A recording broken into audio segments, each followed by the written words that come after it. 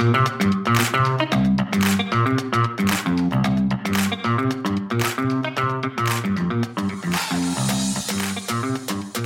and welcome to Oncology for the Inquisitive Mind.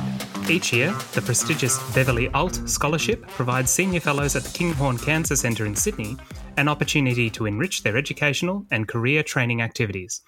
This fellowship honours the life of Beverly Alt and the compassionate care she received at the Kinghorn Cancer Centre. As such, our very own Dr. Josh Hurwitz abandoned me to go gallivanting in the United States of America. He was able to attend the San Antonio Breast Cancer Symposium in Texas, as well as engage with some of the brightest minds in cancer care and research at the Dana-Farber Cancer Institute in Boston. Meanwhile, I was left to freeze in one of the coldest Australian summers on records. No, I'm not bitter.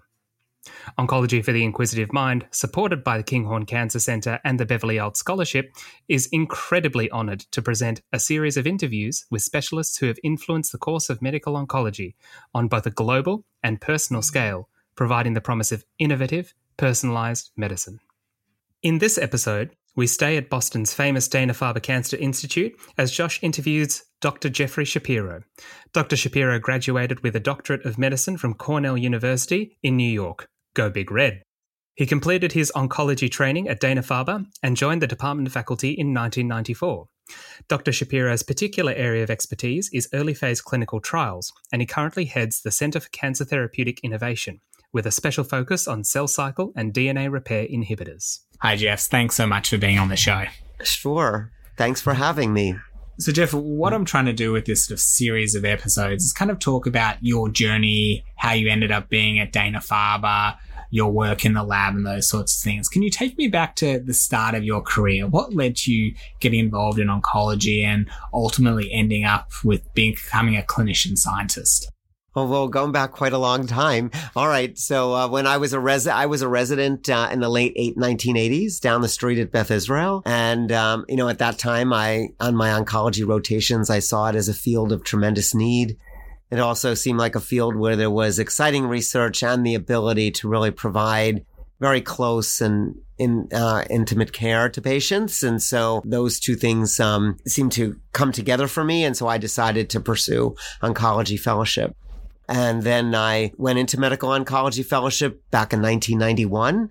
I did that here at the Farber for a few years. And then I suppose you could say that I'm one of those Farber boys that never left.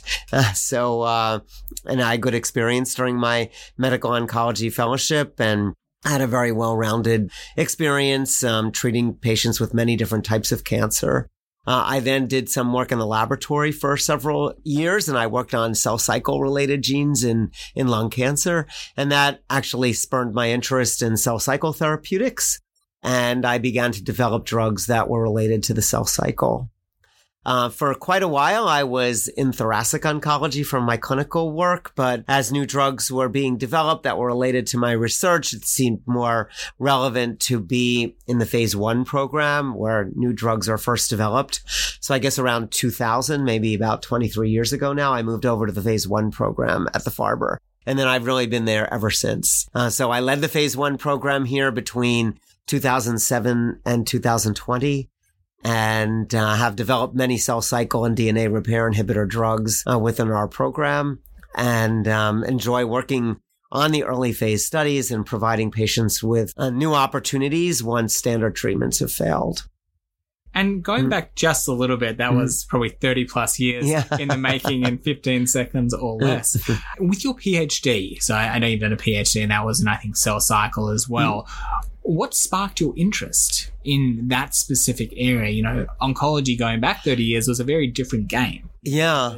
No, for sure. So actually, I did my PhD more in molecular biology and actually worked on influenza virus. So when I first was in medical residency, I thought that I might specialize in infectious disease. But again, it really sparked my interest was the complexity of oncologic diseases when I was doing rotations with medical oncology patients, and the ability to be their primary doctor also attracted me. And that was the two primary reasons that I pursued oncology fellowship.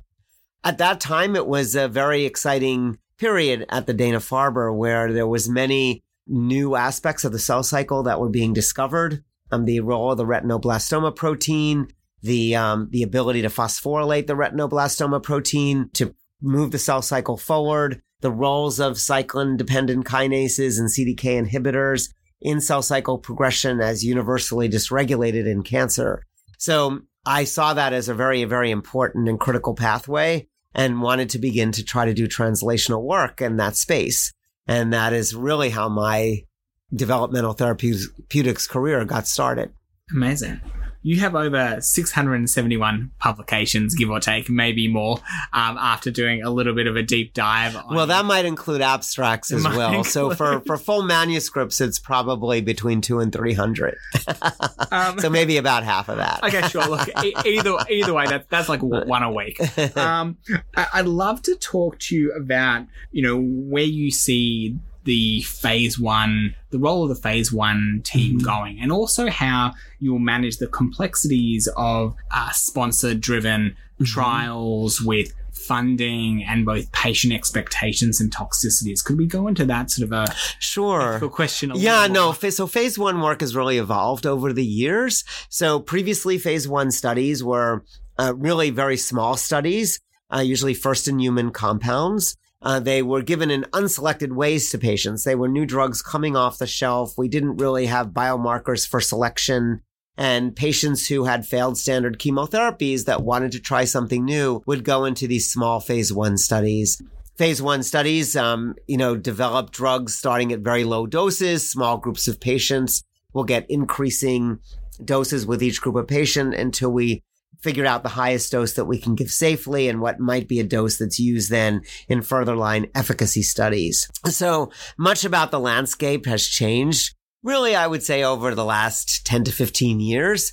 So the first issue is that we try to be a little bit smarter about what drugs that we give to patients. So with the advent of tumor profiling, we now have a better understanding of drivers of patients' cancers. Most patients now will come in with some targeted next-gen sequencing and profiling of their tumor, whether it be profiling of the tumor cells itself, or now in this day and age, even a blood test where there's a liquid biopsy that just gives us some idea of what the driver of the cancer might be. Of course, lung cancer is the big field where this, one large field where this all started, where really based on the mutations in the cancer, one can identify drivers and then couple them with the correct drugs. But we do try to use the profiling to be a bit more intelligent about the drugs we offer.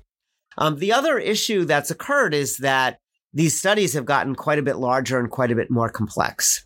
So first of all, we often don't stop simply when the maximum tolerated dose is achieved. Often there will be additional work in subsets of patients before it goes on to larger studies. So a phase 1 study becomes a bit larger and more complex. And when there are subsets of patients enrolled, often those are by disease type.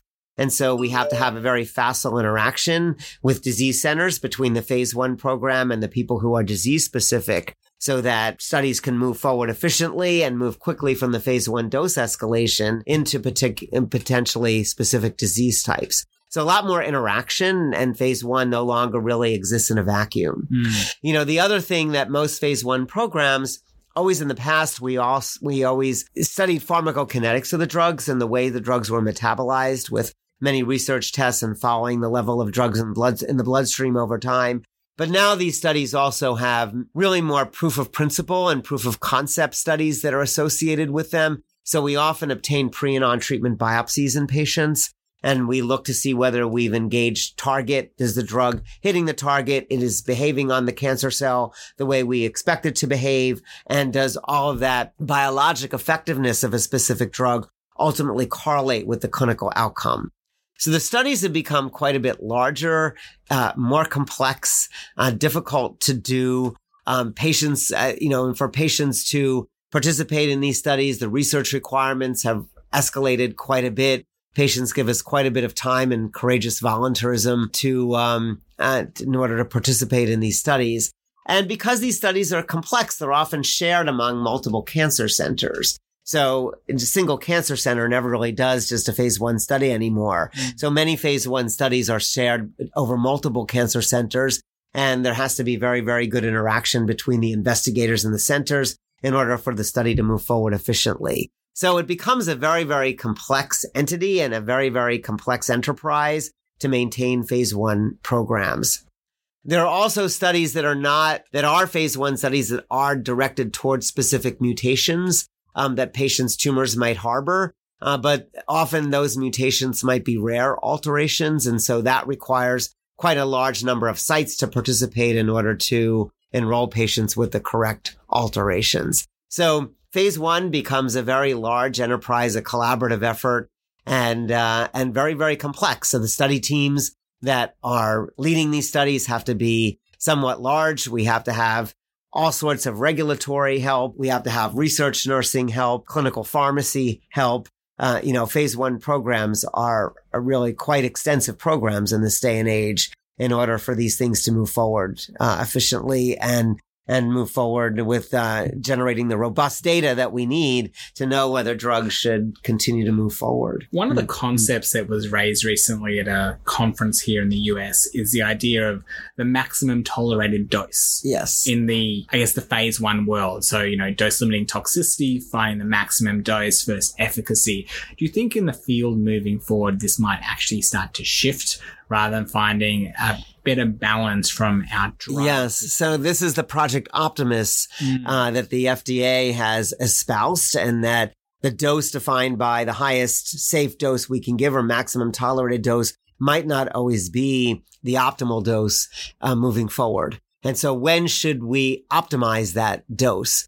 So one can do a phase 1 dose escalation and get the maximum tolerated dose. But if we've done some biopsies along the way, we might recognize that a lower dose might look like it has some biological effectiveness. And so should the lower dose be compared to the higher dose and really understand whether we need the higher dose to really move forward in larger studies? And so Project Optimus would have us stop at the end of a maximum tolerated dose and potentially randomize that maximum tolerated dose to a lower dose, see if the lower dose is equally biologically and clinically effective.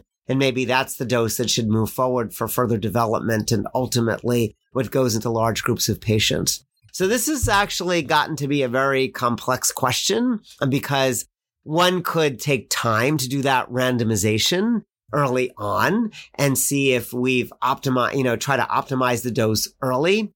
But what happens if the lower dose turns out not to be as good? Have we expended using that dose in a group of patients who maybe should have gotten the higher dose all along? And should we potentially maybe take our highest dose, get it into the pivotal trial so the drug is FDA approved and available for a large number of patients, and then go back later potentially and do some optimization and see if a lower dose could be equally as effective? And so there's quite a bit of controversy and debate not about optimization, but actually maybe more the timing of optimization. And should it be done earlier in the drug development process, or is that going to unnecessarily delay getting the drug to large numbers of patients? And should we potentially go back and do that optimization later? So lots of discussion about this. The FDA has called many meetings and workshops, and there's a lot of discussion about what's going on. But there's no question that simply obtaining the MTD, the maximum tolerated dose, and assuming that we're all finished and that there should be no further dose optimization, that concept's going away. And I think everybody realizes that doses probably need to be optimized based on ultimately what is a totality of data. Not only the highest safe dose, but what is a biologically effective dose? What is tolerated best over time? When we define an MTD, that's only often over the first month of treatment. So what is the real tolerability over long periods of time, especially when patients stay on targeted or immunologic agents? So complex questions that do make drug development exciting and interesting, and definitely keep us thinking for constantly about the best way to do this for patients. So can you tell me a bit of you've done a lot of phase 1 over the last 23 years. What are some of the pivotal trials that you've been involved in that have led to kind of practice changing or paradigm shifting new drugs? I wish I had more of them, but I do have a few. So I did quite a bit of phase 1 work on the cyclin-dependent kinase inhibitors. So we did really 3 pivotal phase 1 studies on abemaciclib, ribociclib. We didn't do the actual initial phase 1 of palbociclib, but we did the first study of palbociclib that actually demonstrated it hit target. So some of the story with palbociclib or Ibrance for breast cancer really was that the phase 1 study it actually went on by some of my colleagues in the phase 1 field, had completed the study, and there were 70 to 80 patients enrolled. There were doses that were established actually on 2 schedules, but there wasn't a whole lot of activity. There wasn't a lot of shrinkage of patients' tumors, and there wasn't a lot of what we call partial responses. So Pfizer was really thinking about putting the drug on the shelf, and we actually convinced Pfizer to let us study palbociclib, not in breast cancer, but a different tumor called mantle cell lymphoma. And mantle cell lymphoma is a cyclin D1, CDK4-driven tumor. The translocation, which defines the disease, is a cyclin D1 translocation. And so it's driven by CDK4 activity. And we used palbociclib in mantle cell lymphoma, and we said to Pfizer we would get biopsies and do other pharmacodynamic work to at least demonstrate that the drug hit target.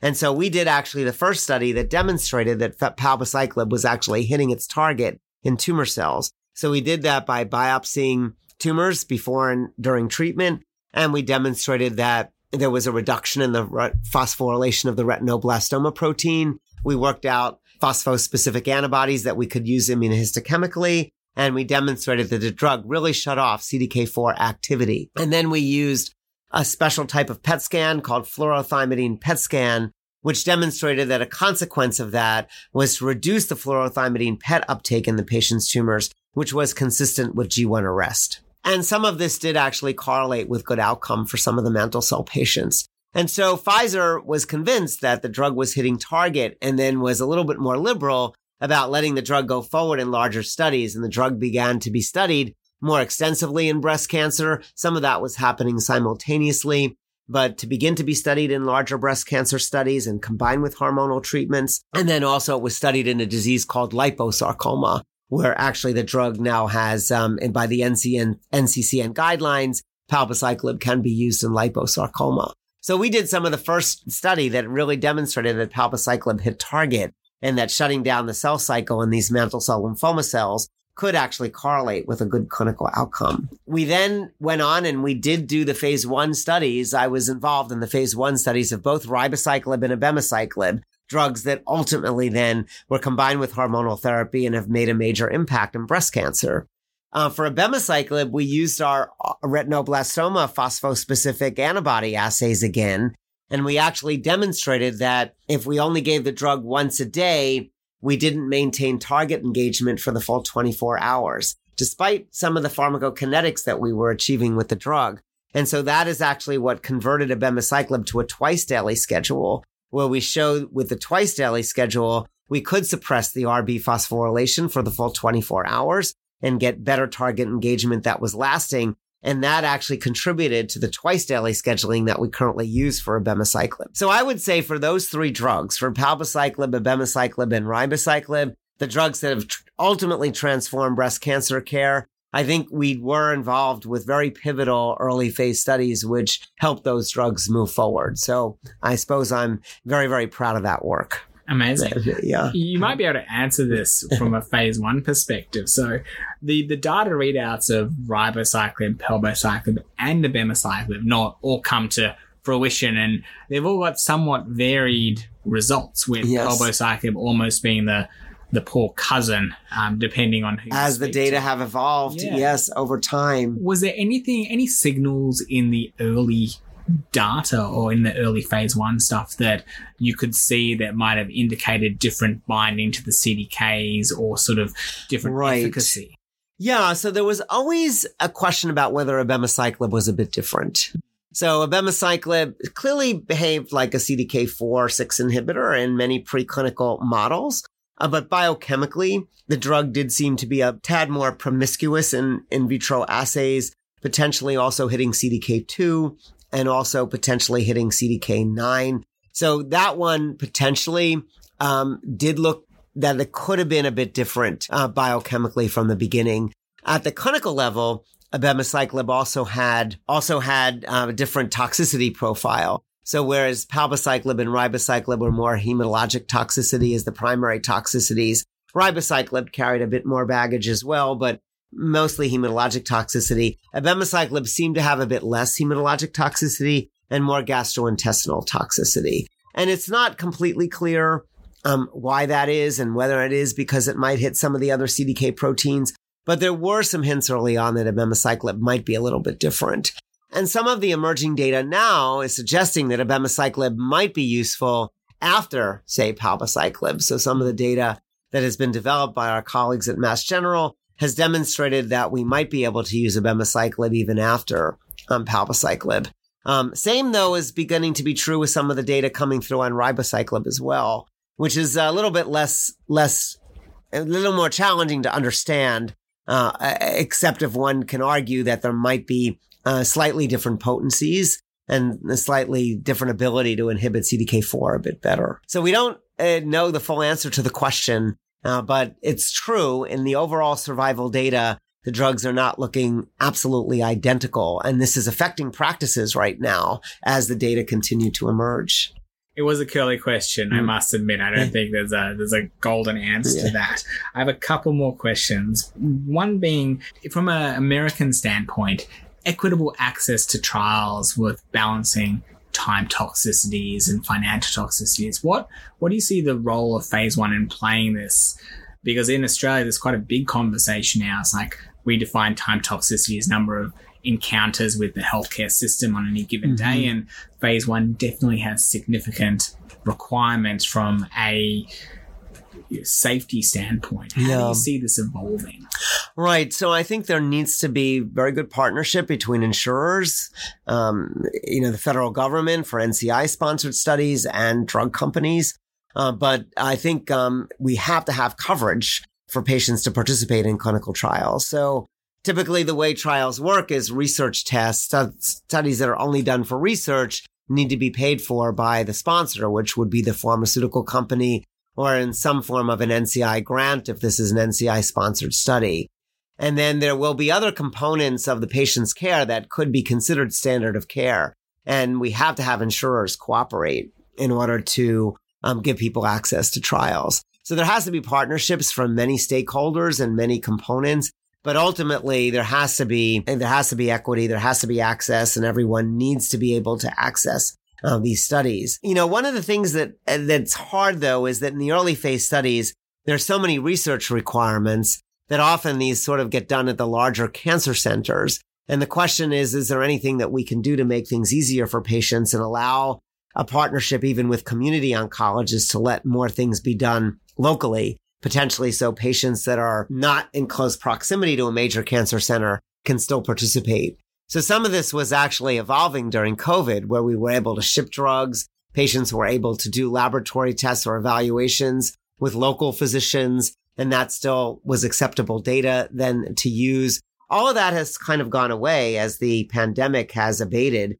And I wonder whether some of those things that were evolving are things that should be thought about again in order to make trials more accessible and easier for patients to participate. Yes, the role of teletrials and remote access is a very important thing. For young researchers who are interested in the phase 1 world, what role do you see them playing in the future? Well, I think we always need new blood. And we always need new physicians coming in that are interested in developing these studies and working in them. It's interesting, though. Medical oncology still really does work by disease types, and people, especially at academic medical centers, do tend to specialize in disease types. But in each disease type, one can enroll patients that are on phase 1 studies. So the way we work it here, for example, is our phase 1 program has early career investigators who are liaisons to the phase 1 program, even though they work particularly in one disease center. And so there'll be one person in thoracic, one person in ovarian, one person in breast. Breast cancer, they become expert in those fields, but they're also then the person that has the pulse on the new trials, what's coming through phase 1, and are able to offer those trials to their patients. And so I think that's more of the interactions that the phase 1 program has to have with the disease centers. And that's a good way for an early career investigator to think about doing it. Maybe having some disease specialization, but also understanding the phase 1 offerings and be able to offer them those trials to those specific populations. And one final question. Sure. what words of wisdom would you give your younger self? Can be personal, professional, life, research, doctoring, in general. What would that be?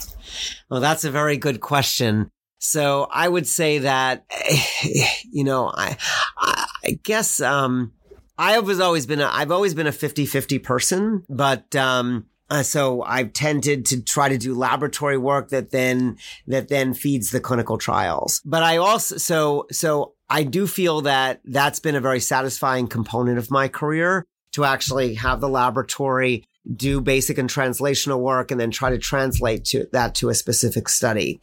My work did become a bit unfocused though, when I sort of more broadly became involved in phase 1. So I was doing many phase 1 trials, some of them emanating from my work and some of them not so much. Was more just to be involved in a multi-center phase 1 trial and have that offering for patients as part of my clinical effort.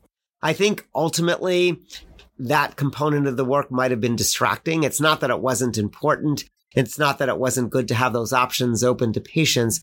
But I think that my feeling would be that very, very clear and very, very laser focus is a better way to succeed and get more impact. And so I might have limited the number of trials that I did and maybe focus more on very specific modalities of trials. For example, the CDK inhibitors, or another group of drugs that I work with, the DNA repair inhibitors, and maybe not have such a global portfolio of trials that maybe detracted from my focus a bit. So I think if I gave some advice to my younger self, it would be to maintain the laser focus on the field of interest and that you believe in and the pathways that you feel need to be disrupted, and to make sure that those grounds are covered before taking on too many other things. I think the other thing that I wish that I had been a little bit faster to recognize would be the impact of immuno-oncology. And so if I had any maybe advice to give to myself back then, it would have been to become more schooled on the immune microenvironment and on the immunology of cancers a bit more. And I might have been more prepared to understand some of the interactions of our targeted agents with the immune microenvironment as this field moved forward. So I was, late to the field of immuno-oncology. I'm still learning a lot of immunology now, and potentially I wished I had mastered that a little bit sooner. Fair enough. And I know that I said that was the final question, but I have one more final. This is the final. What does it take to be a top doctor in the United States? Oh my. I'm not sure you're talking to one, but, no, I think that, you have to have, I think you have to have very good training. You have to have good mentors along the way.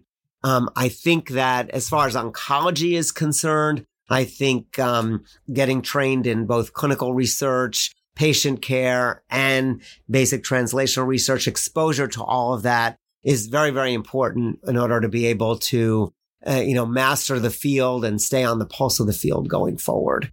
So I think a well-rounded training with very, very good mentorship is a good set of ingredients that will ultimately help people develop into becoming top physicians. Of course, one can never forget the patient as the focus of one's work, always maintaining one's compassion and advocacy for patients. And I think that's also another critical component of maintaining oneself at the top of the shelf for being a top doctor. Thanks so much for being on the show. Sure.